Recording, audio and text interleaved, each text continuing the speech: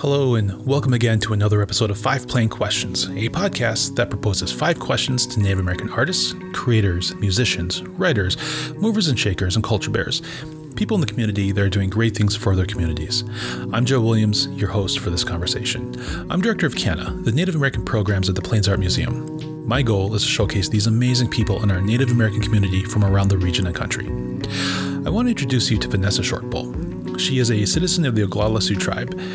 Born on the Pine Ridge Indian Reservation, she's a descendant of Chief Red Cloud, Young Man Afraid of His Horses, Little Wound, and the Ghost Dance leader, Short Bull. There's a lot that makes Vanessa so interesting. She was previously a Nike-endorsed fitness athlete for the N7 shoe, and she wasn't just Miss South Dakota USA in 2000 and Miss South Dakota in 2002, but she's also a professional ballerina. But that's not what fascinates me about Miss Short Bull. It's the drive and devotion that she's had to her craft since she was a young child, a single focus and determination that to be the best possible version of herself in whatever it is she does, and this is seen in all of her achievements and in her daily work. So let's jump into this interview with Vanessa.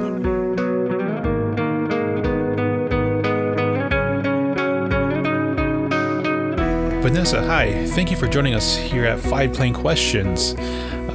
Thank you so much for joining us. This is an honor and really a pleasure. It's great to be here. Thank you so much for inviting me, Joe. It's been a long time. Hopefully we get an opportunity to catch up here. Yes, no, I've been looking forward to this conversation. And yeah. So let's just jump into this. Would you be able to introduce yourself and tell us a little bit about yourself and where you're from? So my name is Vanessa Short Bull. I'm a member of the Oglala Sioux tribe. I was born in Pine Ridge, South Dakota. I grew up in the Red Cloud community. My parents are Tom and Darlene Short Bull. My father is currently the president of Oglala Lakota College. My mother is a retired nurse of 30 years service for Indian Health Service. On my father's side, his parents were Elizabeth Crew and Norman Short Bull. And my mother's parents were Clarence Janice and Sadie Afraid of His Horses. And I've got 2 brothers, one older. And my older brother, Paul, lives in Yankton, South Dakota now. And I have a younger brother, Frank, who's got 2 fabulous children, Sadie and Jack. And he currently runs his own business in Rapid City, South Dakota. I grew up in Pine Ridge, and then my mother took a position up in Rapid City. So I'm one of those Indians that can say I've lived both on the reservation and off the reservation, and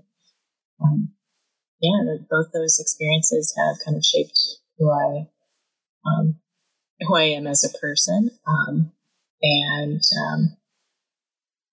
I guess I'm trying to think of like background. Goodness. So I'll start with I'm so sorry, Joe. I just when you say background, it just seems so vast of where to go with it. Okay. So sorry. Yeah, it is an open-ended question. So, rein me in. I need to focus here. Okay. So, you're one of the unique individuals on this program because you've been successful on a number of different things that you've done. And I think at a glance, they're very separate avenues. And I imagine that there's a theme or a thread that has navigated through all of this. And so I think for someone listening to this, they should know that we first became acquainted through a theater production at the University of South Dakota back in 2000 called Indian Radio Days, directed by the amazing Cameron Ulrich. So shout out to Cameron. But yeah, it was during that time I had become aware that you were, and please correct me wrong with my language, but you are a trained ballerina dancer. Yes. And maybe that is something we can start with as it's something that you started with when you were young. Yes. So when I was growing up in Pine Ridge, my dad made every opportunity for us to get off the reservation and go see live performances, whether it was concerts, musical, ballet productions. And he is, I always feel like if we ever got on Jeopardy, if they had any type of like old movies, classical movies, he'd go through the category and win hands down. But when we were growing up in Pine Ridge, it was really hard to get, cable and all, to see different types of things there. So not only did he, take us off the reservation to see shows, but he also made us watch a lot of classical movies. And one of the movies that he made me watch when I was growing up was called $1 Million Mermaid. And $1 Million Mermaid had the fabulous Esther Williams. It's one of the big productions. She was a swimmer, and they would do all these big water scenes. And one of in this movie, her character goes and is going to go perform at the Hippodrome, and she runs into the famed ballerina Anna Pavlova. And Anna Pavlova in this movie was played by Maria Talschi. And I remember when she came on screen, and my dad was just ecstatic, and he had to stop the movie and say, this woman is the first American prima ballerina. But he never said American Indian prima ballerina. He said American. And he said her name is Maria Talschi, and she's a member of the Osage tribe. But when you saw her, you knew that she was, Indian. And he started talking about her being married to George Balanchine. And that meant nothing to me at the time because I didn't know anything. I just knew that here was this most beautiful woman dancing the Dying Swan.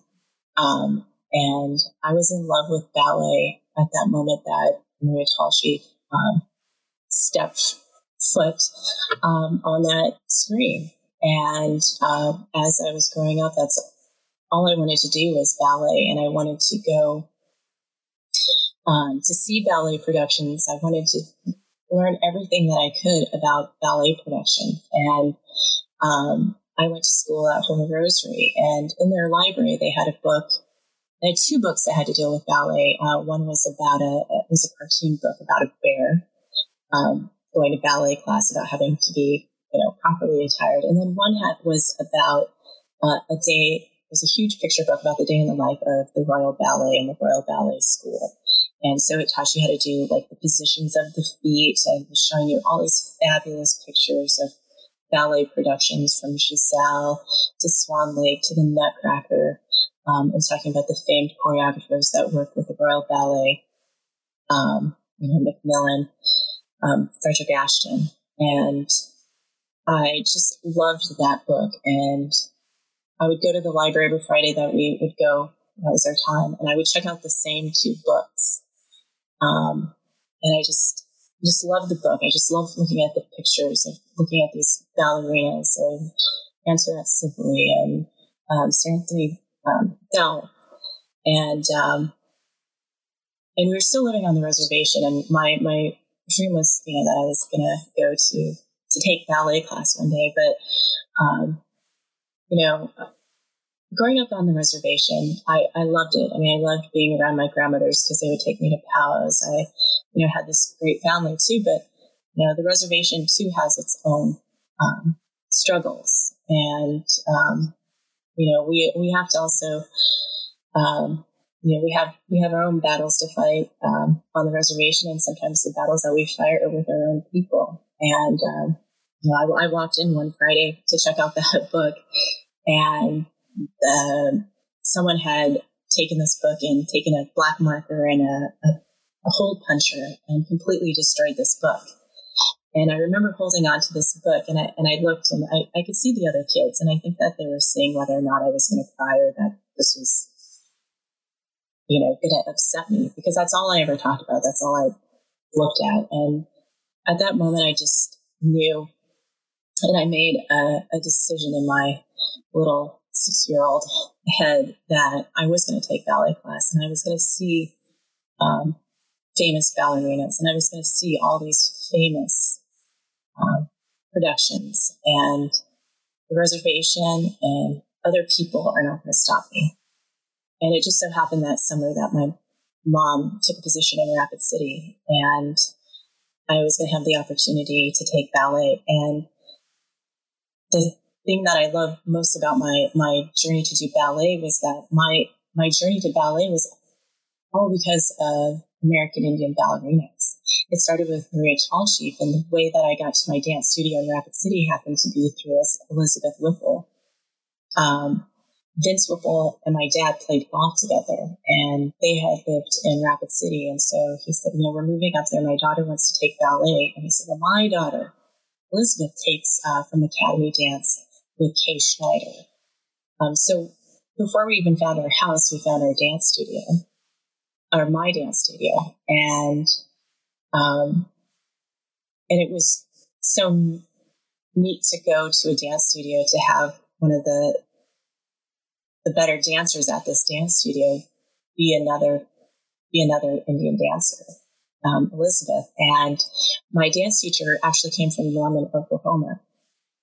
And so when I walked in there, and of course we have the last name Short, but everybody knows that you're Indian, but she was, gave me the best education on the 5 famed Osage ballerinas of Oklahoma, who all danced for major ballet companies, the Paris Opera, and Maria Tallsheep at New York City Ballet. So I felt like my introduction to ballet was not, learning an art form that is traditionally done by white people. I was introduced to an art form that was dominated and influenced by American Indians. And I'm so proud to have, my teacher, Kay Schneider, give me that lesson. And going and doing ballet and being in South Dakota, I think everybody know that it's difficult. People have misconceptions of who you are as an Indian person. They think either you're poor, you're drunk, you come from a broken family.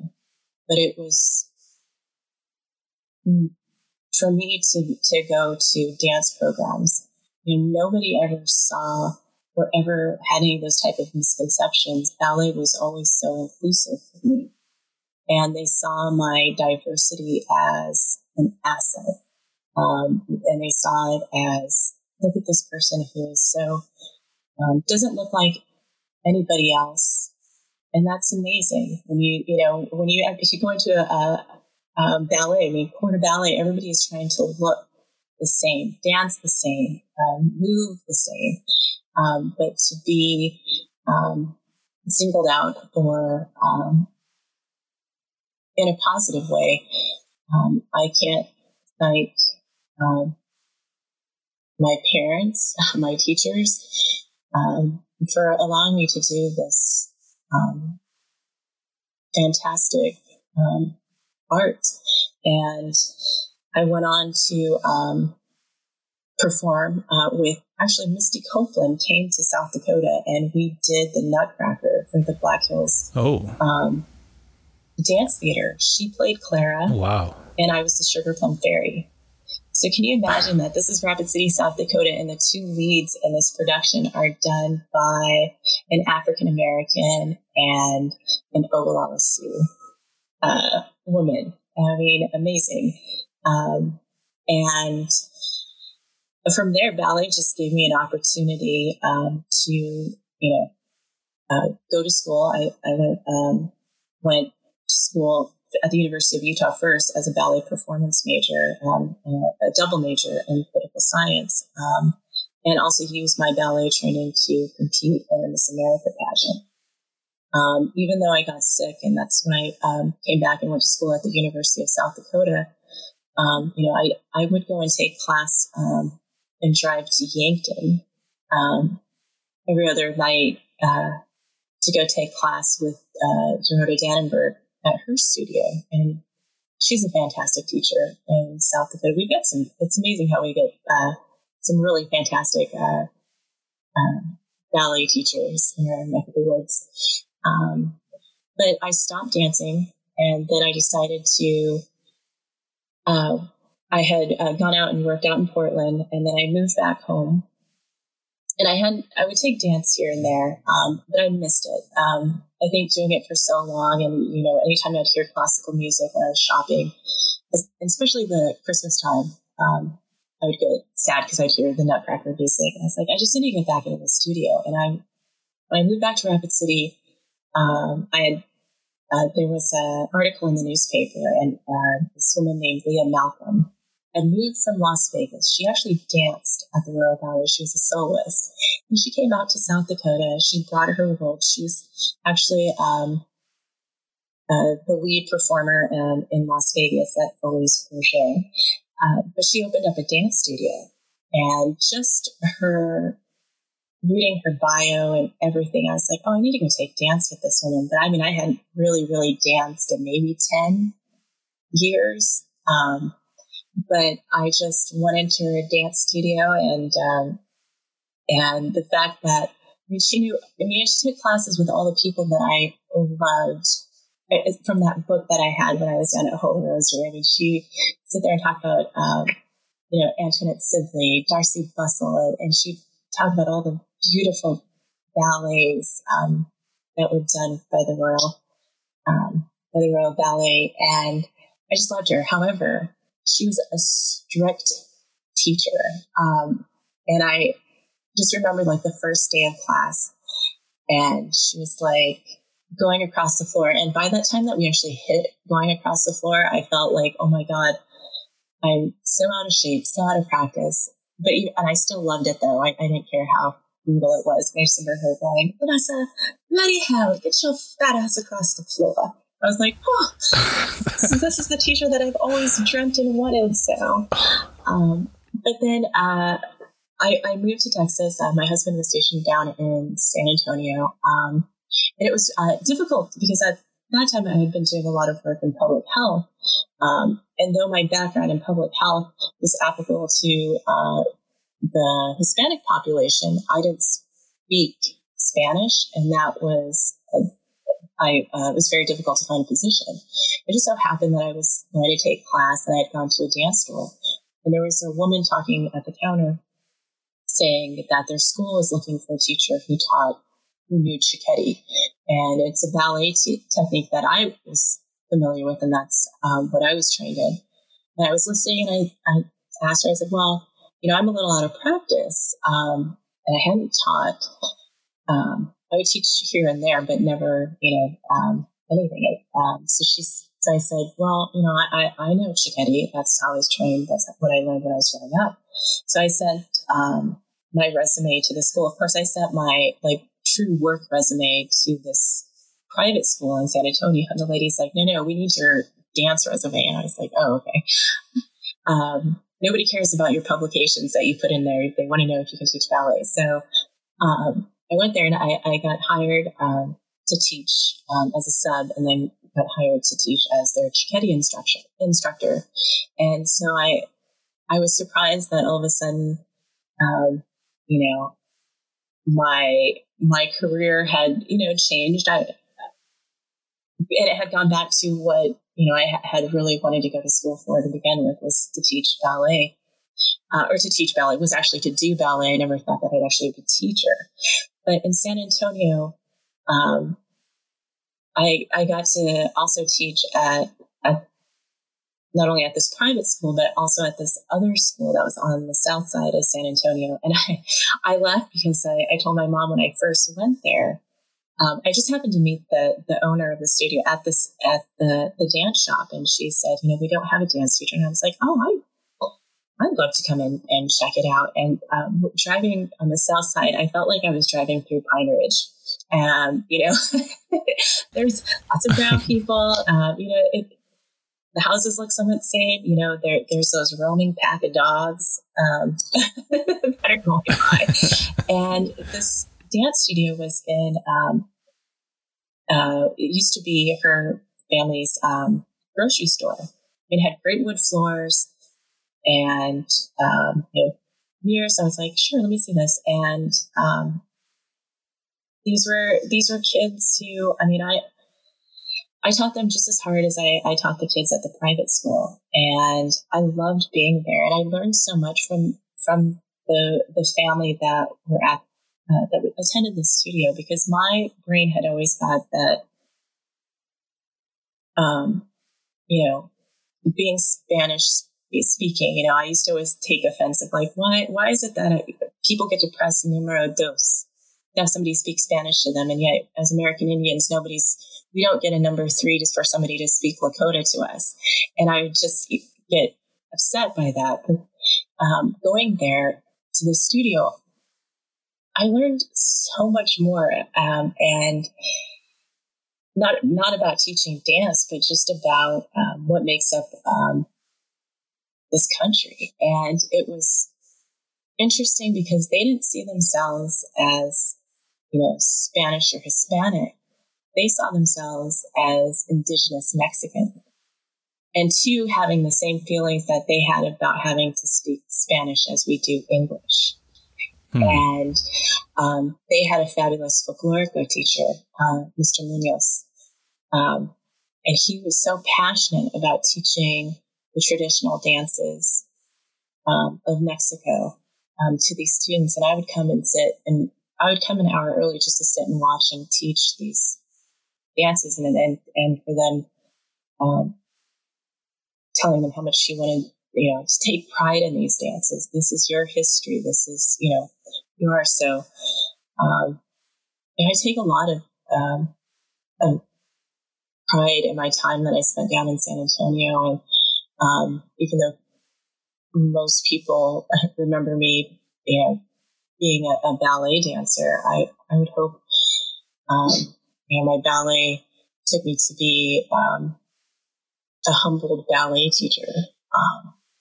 And yes, so that's my ballet story. It's still going now. I'm still working on continuing my teacher's training in Shiketi. And you know, if I could say what my life goal is, being even at my old age now, I would love to come back to the reservation, and I would love to have a ballet academy on the reservation, to be someplace where, like it was at the Royal Ballet, like their school, kids come and live and stay, and we do ballet. That would be my dream. I think I would love to live out my days in Pine Ridge and be the main ballet teacher. I think it's commendable, and it's completely achievable. So many of the guests of the show eventually become instructors or teachers. And I think the majority of these artists become teachers because I think they are. And maybe it's a part of our indigenous way of being, where we give back, we teach.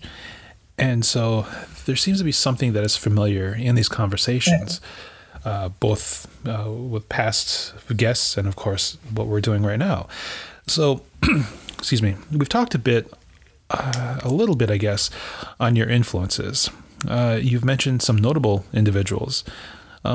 Is there someone else that comes to mind? Asking this second question about your influences.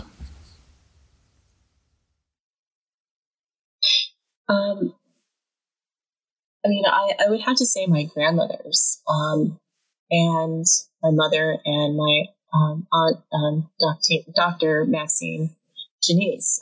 All people who have been great teachers, but the things that I've taken from them are their ability to endeavor to persevere. You know, when I look at my grandma Zona, I mean, she was one of the first people on the reservations to get a vehicle. And think about in the 1920s, a woman having a car. I mean, she went to school out in Chamala, Oregon, and she came back. And, she spent her time teaching about, the Lakota ways. And her and my grandma Sadie were, I would, they're national treasures in my mind, but, people used to come and visit them. And the one thing that I've taken from them is that, our culture is meant to be shared. Not just shared within our own people, but shared with everyone. We have so much to offer and give. And when I think about my grandmothers and how they were just kind and gentle souls, and they had amazing character. And when I think about them, I think of them as what I would like to be when I get older. And it's the fact that sometimes even having just passing conversations with people, and maybe this is the problem with where we are now as far as social media and entertainment, is the lack of personality that people have. And when I think about my grandmothers, their personalities were astounding. I just smile every single time I think about them. And I think about your dad, Joe. I mean, I think you probably can agree that there is a generation of people, of Indian people out there who, maybe didn't have, credentials behind their names, but were amazing human beings. And my dad's mother, Elizabeth Prue, I mean, she had an extraordinary story too of not only leaving the reservation for a period of time. I mean, she was in the Navy during World War II. From her, that's where I get my Lakota name, Miniwancho Chakmiwea, which is woman who stars over the ocean. But she worked on projects in New York City. I can think about the time that we went to dinner and we were sitting at the bar waiting for our table, and boxing had come on. And the gentleman had said, "Ladies, would you like me to turn this channel?" And she said, "No, I like watching boxing." She said, "I think the last person I saw box was Sonny Liston." And she said, I saw Joe Louis fight." I looked at her just thinking, like, who is this woman, that I've been sitting next to? And because this woman, who was an avid reader, I have at night, I have to, on my bedstand, if I at least don't have 5 books here, I feel, I feel naked if I don't have my books, but she always reading. I mean, because of her, I have an ample knowledge of Henry VIII's wives. I mean, is that going to get me somewhere in life? Probably not, but will I win at, weekly trivia night somewhere? Most likely. And with my Aunt Maxine, who's doing fantastic work in the areas of public health out in the Northwest. She was working at Heritage University, took a sabbatical to help the tribes out there battle COVID. And I just feel like I'm just surrounded by really strong women, and that includes my mom. And I'll be remiss if I don't say anything about my dad, because I think I'm obligated to have to say something about my dad and Ogallala Lakota College. I do have to promote the college. Yes. But for him, I look at him because he's so passionate about education, and he's passionate about having Indian people have the opportunity to receive an education. Their programs have opened up, to provide training for nursing, but they also have an automotive program. And the realization that we as Indian people are the ones who are going to be the ones to open the doors for each other, to create jobs and opportunity on the reservation, and that the reservation doesn't have to be a place of poverty or be a statistic. We don't have to be, public television's, 60-minute, it seems like every other month there's something about the reservation that we can start about the terrible things that are going on there. But now we can start look at all the fabulous things that are going on the reservation. And one of the things that all throughout Indian country is the beacon of lights for them are their tribal colleges. So, his tribal college, Ogallala Koru College, I feel like is my fourth sibling. When I competed in pageants, their graduation always somehow was on the same weekend as Miss South Dakota. On Saturday, my dad would be down in Kyle and then would have to drive all the way to Hot Springs, to watch the pageant. And I never felt, I was always happy he was doing that. I was always happy to see his audience or face in the audience when he was there, but I knew how much he cared and loved his school. And, but the night that I did win, Miss South Dakota, he didn't know that he had to come on stage and escort me down the runway as part of the evening gown. And everybody knows Pine Ridge is, dusty. And I think he must have had the windows down as he was cutting across through the Badlands. But when I got on stage to give him a hug, and you can see on the video, I mean, there's like dust coming off his jacket as I'm hugging him. So. But those are my influence, and I don't think I'd be here without them. I think that's great. The acknowledgement of family and the power of your grandmothers is something that resonates so much. I do want to segue into something that is a very significant part of your story, is that you weren't just Miss South Dakota USA and Miss South Dakota. You're the first Native American in South Dakota. And I imagine one of the few individuals who has won both titles in the state. Yes, I'm one of two, and the only American Indian to win both of them. That's incredible. Yeah. And it was people say, was it a difficult challenge to do? It was, because when I first competed, when I was in high school, and it was a local pageant, and the girl that was giving up her title, and this was Rapid City, said to me, why are you doing this? You're young, you're 18, and you're Indian. And I at that time, I've had people say, racist things to me, but I've never had somebody just so casually be like, you can't do this because you're Indian. And at that pageant, I won everything. And I just remember thinking back to her, it's like, yeah, you told me I couldn't do it because I was Indian. I'm like, yeah, look at this. I did it because I'm Indian. And to also compete in something where you don't have people who look like you compete. I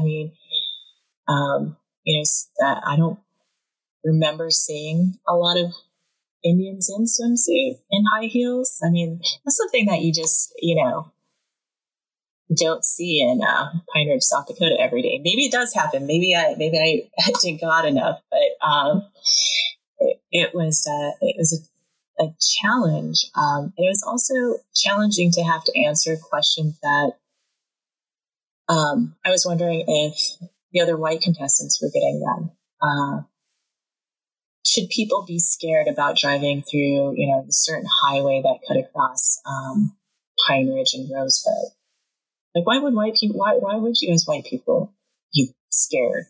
Like, do you think Indian people sit there every single day and care about white people going through? Like, we're that preoccupied with you? Get over yourselves, you know? And we got better things to think about. We got to know, you know, who's out there to snag.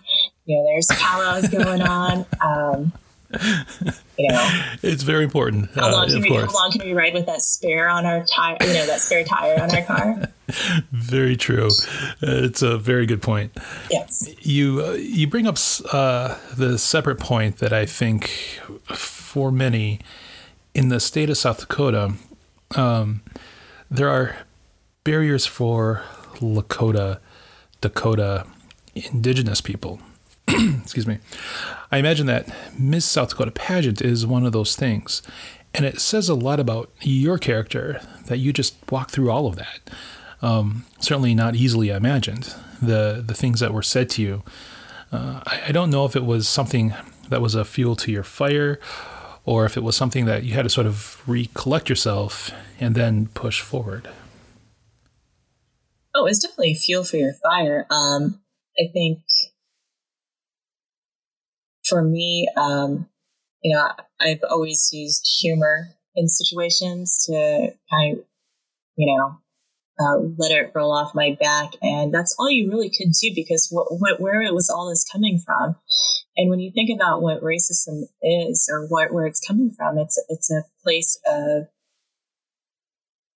fear, ignorance, and, you know, maybe even a little bit of intimidation. And so when these people are saying those things to you, you know, they want to bring you down. Why do they want to bring you down? Because they see you as being a threat, or they see you as someone who's going to take away, you know, an opportunity from them. And, you know, being that it's a competitive, pageantry is competitive. Well, yeah, if you feel like you need to say those things to me, then I know that I'm someone that you think is competition. So be it. And I'm not sure if you know, I am Lakota. I'm Oglala Sioux. We were meant to fight. And there's no way that I'm not walking out here with a win. Yeah, I mean, I've had to take my licks at pageants too. You know, there are times where, you know, I'm second runner up, and of course, you know, I never had anybody do anything to me. You know, I've never had anybody, you know, cut up any of my stuff or try to sabotage me. Kind of opposite, in fact, is the year that I actually won, my top actually fell off during one of the production numbers. And I blame my mother and her boarding school days, because she made the top, and it was like a halter top. Of course, she starched the heck out of this thing and ironed it. So, I mean, it was like wearing just like a stiff, like cardboard thing. And she thought that because I had to do a quick change, instead of using a hook and eye to keep everything attached, she used Velcro. So as I'm dancing, because that's what they do in these pageants, is they do production numbers, I could hear the Velcro starting to pull away. And I was like, oh my God, if I throw my arms up, I hope this thing doesn't fall. So I, you know, finished the move, the end of the thing, and the top actually falls down. And the audience was probably more shocked than I was. And I remember going backstage and like just going off, and everyone's like, oh my God, I'm so sorry. Like, why are you sorry? They're like, oh, because you can't go back on stage. I was like, why am I not going to go back on stage? Like, why wouldn't I not go back on stage? Like, this is so embarrassing. I can't go back on stage. I would have reconsidered that at that moment had I known what my brother was saying during the intermission, because people are like, oh, I hope no one took any pictures. You know how they are with pageant girls who's being topless, or it didn't fall off that far, you know, because they said that stuff to like Playboy and Penthouse. And my annoying brother was like, they ain't gonna send it to Penthouse or Playboy. More like National Geographic, eh? I just remember, like, after hearing that, I was like, you're right. I probably wouldn't have gone back on stage. But I mean, I did. I mean, there was nothing else. I had gone that far. Who cares if that happened to me? But I just remember that all those girls were thinking, like, that was the straw. That, oh, she can't go back on. But no. I did. So how have you developed your career, college and post-college? It really actually began when I was sick. I had to have I had a bowel obstruction. As a child, I had a diaphragmatic hernia, and during spring break in South Dakota, the night that I was supposed to go back to Rapid City, they had this huge ice storm. So I hunkered down at my brother's place in Yankton, and I just felt terrible. And being that my mother is a nurse, and she always said, unless you've got something protruding in your arm, don't muck up my ER, is what she would say. Take a Motrin and lay down. So I was like, well, my stomach hurt. Maybe it's just food poisoning. I'll just wait it out. But the next day it got bad. But we had this ice storm. So the ER was like packed there because everybody in an ice storm in South Dakota apparently wants to go out and check out the ice. So there was like head lacerations, broken wrists. So they put me in the corner and kind of forgot about me. But finally, when they got to me, they realized I had an obstruction and had to have surgery. But I was placed in a room with this older woman, and I got to hear her story. And she was a farmer, and she had uterine cancer of the uterus.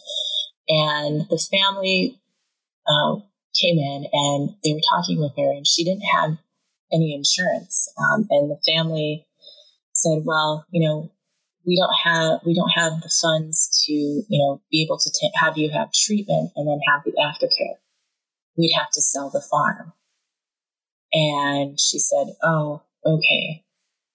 And the next day she checked herself out. And listening to her and her story was like, how can we live in a country like the United States and the decision for seeking treatment comes down to, either your livelihood or your life. And I thought that was wrong. And so after, I got out of college, I worked for the Aberdeen Area Indian Health Board and start working in the area of public health. And made my way out to the Northwest Portland Area Indian Health Board, and then came back and worked for a cancer navigation program in Rapid City. And now I work for the VA here in Philadelphia. But I think that motivated me because we're in a place where we have to do prevention, because once you get to the point where, you're in need of treatment, the cost is so astronomical that, it's really difficult to be sick in America. It's almost impossible to be sick in America. And her story just, it broke my heart. And from there, I wanted to make, a small difference of trying to educate people instead of, always having to do crisis management, that we could actually be, we could do a little bit of prevention. And I think for American Indians, prevention is innately ours. I mean, innately within us. Thinking about having to survive, and also, you had to be in peak physical health. And I think Indians were always really in tune with their bodies. And I think that's something, due to, forced assimilation, that we kind of lost sight of that. And I can remember my grandmother getting up every morning, and her being in her 90s. I mean, her thing about her day starting out well was the fact, she could still touch her toes. She could kick her leg up to her hand, and she made it a point to, go downstairs and walk around her pool table and go out and get fresh air. But it was always, her thing was use it or lose it. And that time in the hospital shaped where I, it's kind of what where I wanted to be, because, being sick is awful. And if you could do a little bit of prevention to keep people out of the hospital and keep them healthy, that's what I want. And the fact that my grandmother, who was 98 when she passed, had one of the most peaceful passings. And that's how I want all people, especially Indian people, to pass and not have to pass in great pain. I mean, she was 98, and it was the last month of her life. And I think she knew that, her time was coming. And she told my mother that there was only two people that she really wanted to see in this world. And one was me, and the other was my Aunt Maxine. And I came home on a Friday with her, and she had, I guess, a send-off that was befitting of her status of being the granddaughter of Chief Red Cloud and Young Man Afraid of His Horses. I mean, people had come to visit her, and they sang Red Cloud's song for her. We sat there and we had time to talk. And as it got, time for bed, I said, I'm gonna sleep on the floor next to her. And that night, she started talking in her sleep, and she started calling out the names of our relatives. So I knew that they were coming to get her. And out of selfishness, I called for my mom. I said, Mom, I said, we got to wake up Grandma. So she woke up, and we said, Grandma, are you okay? And she said, oh, yeah. Had some water. And that was me, because I didn't want her to go. But she looked at me, and as we're getting ready to, she looked at me and she said, Takoja, she said, let's go to bed. And I said, okay. And I went to sleep. And that night I had the most deep sleep I've ever had. And when I woke up, I just remember rolling over, and I was like, oh no. And I looked, and she had her hands above her chest and just holding her hands. And she had the most beautiful look I've ever seen on a person. And it was peace. And she had passed. And I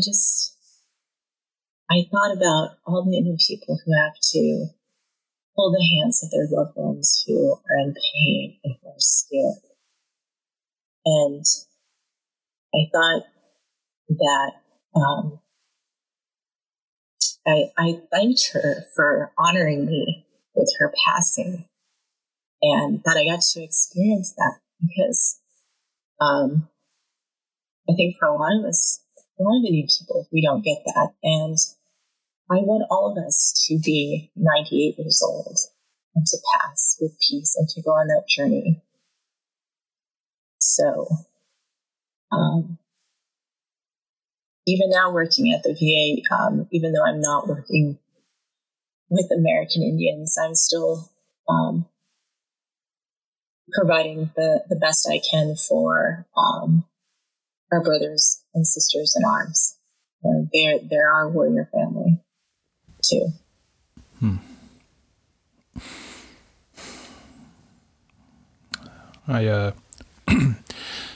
Sorry, I got caught up in that. I don't want to jump to the next question of how do you seek opportunities, because that seems inappropriate. Thank you for sharing that. That's, well,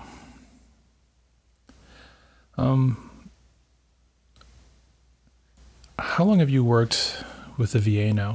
I've been at the Philadelphia VA for the past 2 years. I work within the health administrative services of the VA. I enjoy my time there. I enjoy the people that I work with. And there too, they have the struggles that we as Indian people have too, with Indian Health Service. Oh yeah. Yep.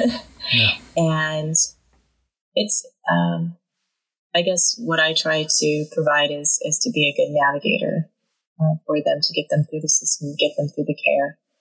We're unfortunately in a time where even the care of veterans is politicized, and it should not be. And it's a fulfilling job to be there, and it's amazing to see the nurses and doctors who are committed to providing the best care possible for our veterans. And it just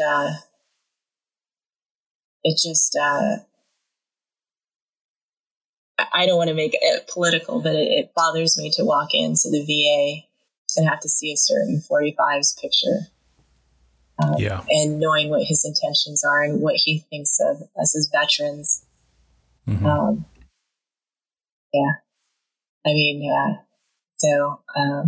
I try to take all of that angst that I have and just try to do the best that I can for our brothers and sisters. I think it speaks to the character of the people who work there, yourself included, that through the last 4 years and the nonsense that a lot of people have been subjected to,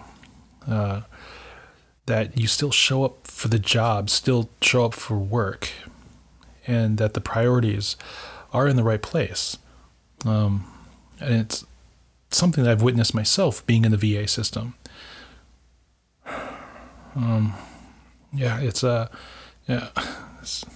strange times. Yeah.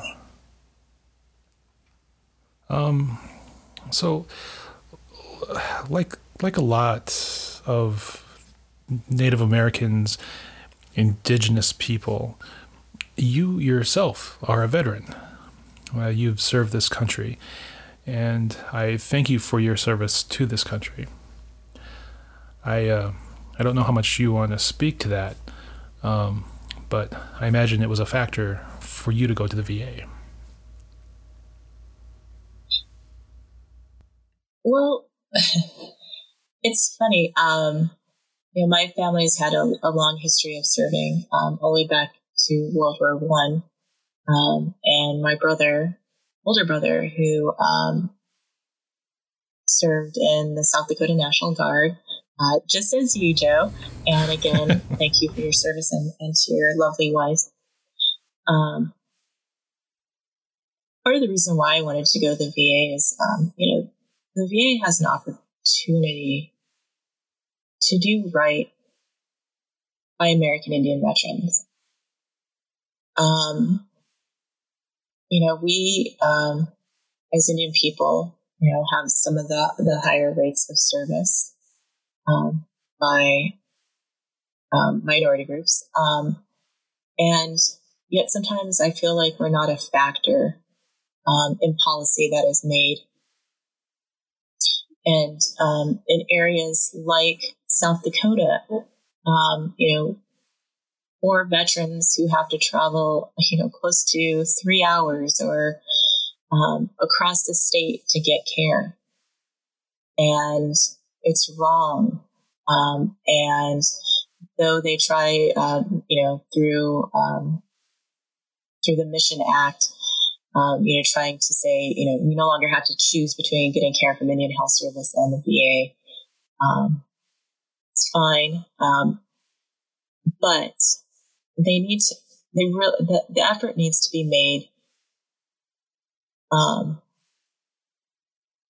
to serve Indian veterans better and to create programs specifically for Indian veterans, whether that is through a specific PTSD program or addiction program. I know that they do their best, but making moccasins and dream catchers, is a small thing. I would like them to, actively pursue more, not just clinicians, but spiritual leaders to take an active role in developing these type of programs.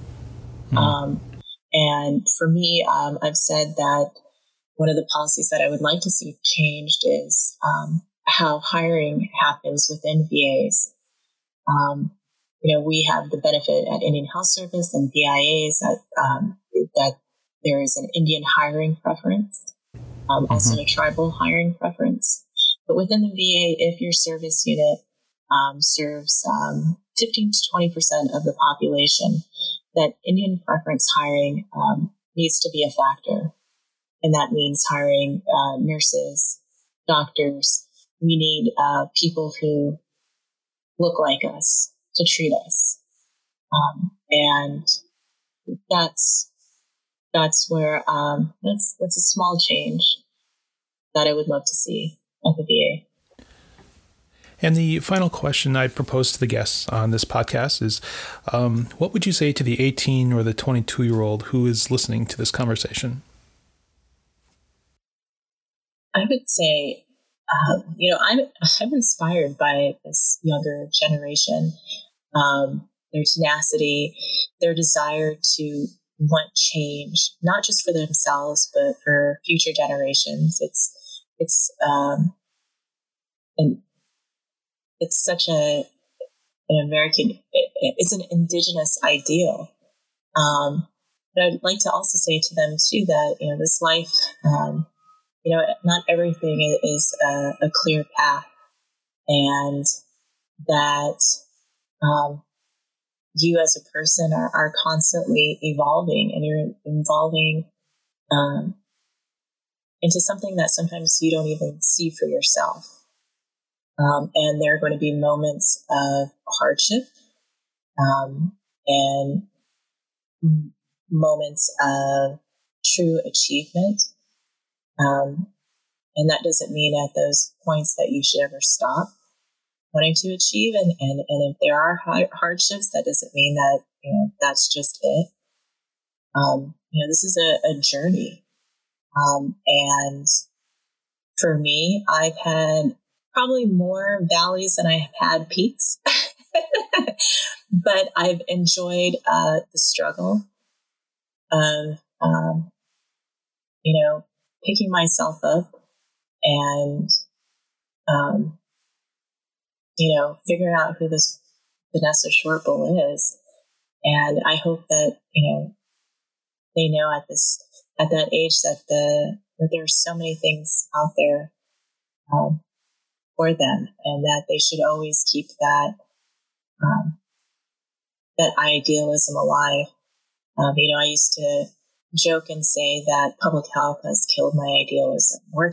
Being a civil servant has killed my idealism. It really hasn't. It's still there. And maybe people may think that's, at this day and age, like, good Lord, it's still there. I still believe in the good of people.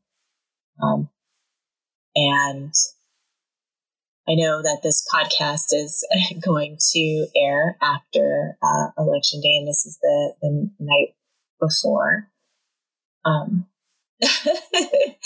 And I believe that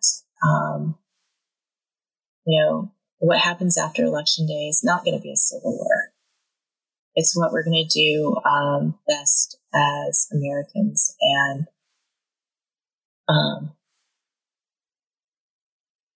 it's what we have to do, and we have to have reconciliation, and we have to close our mouths for a moment, and just behold who we are as a people,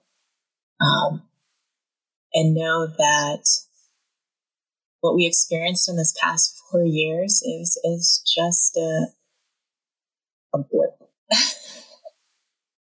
and that great things are to come for us all, and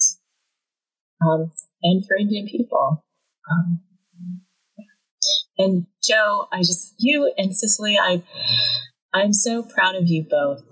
I'm proud for the endeavor that you are taking on, and I'm proud that you are having conversations, and you're doing it in this format at a time where, we can't be in each other's home. We can't sit and offer each other with coffee, but you're doing what we do best, and that is having meaningful conversations. So thank you. Thank you for that. That's so nice. I look forward to the day that we can sit at a table and drink coffee and chat face to face. Yes. Vanessa, thank you for this. This was amazing. Thank you, Joe. It's my pleasure.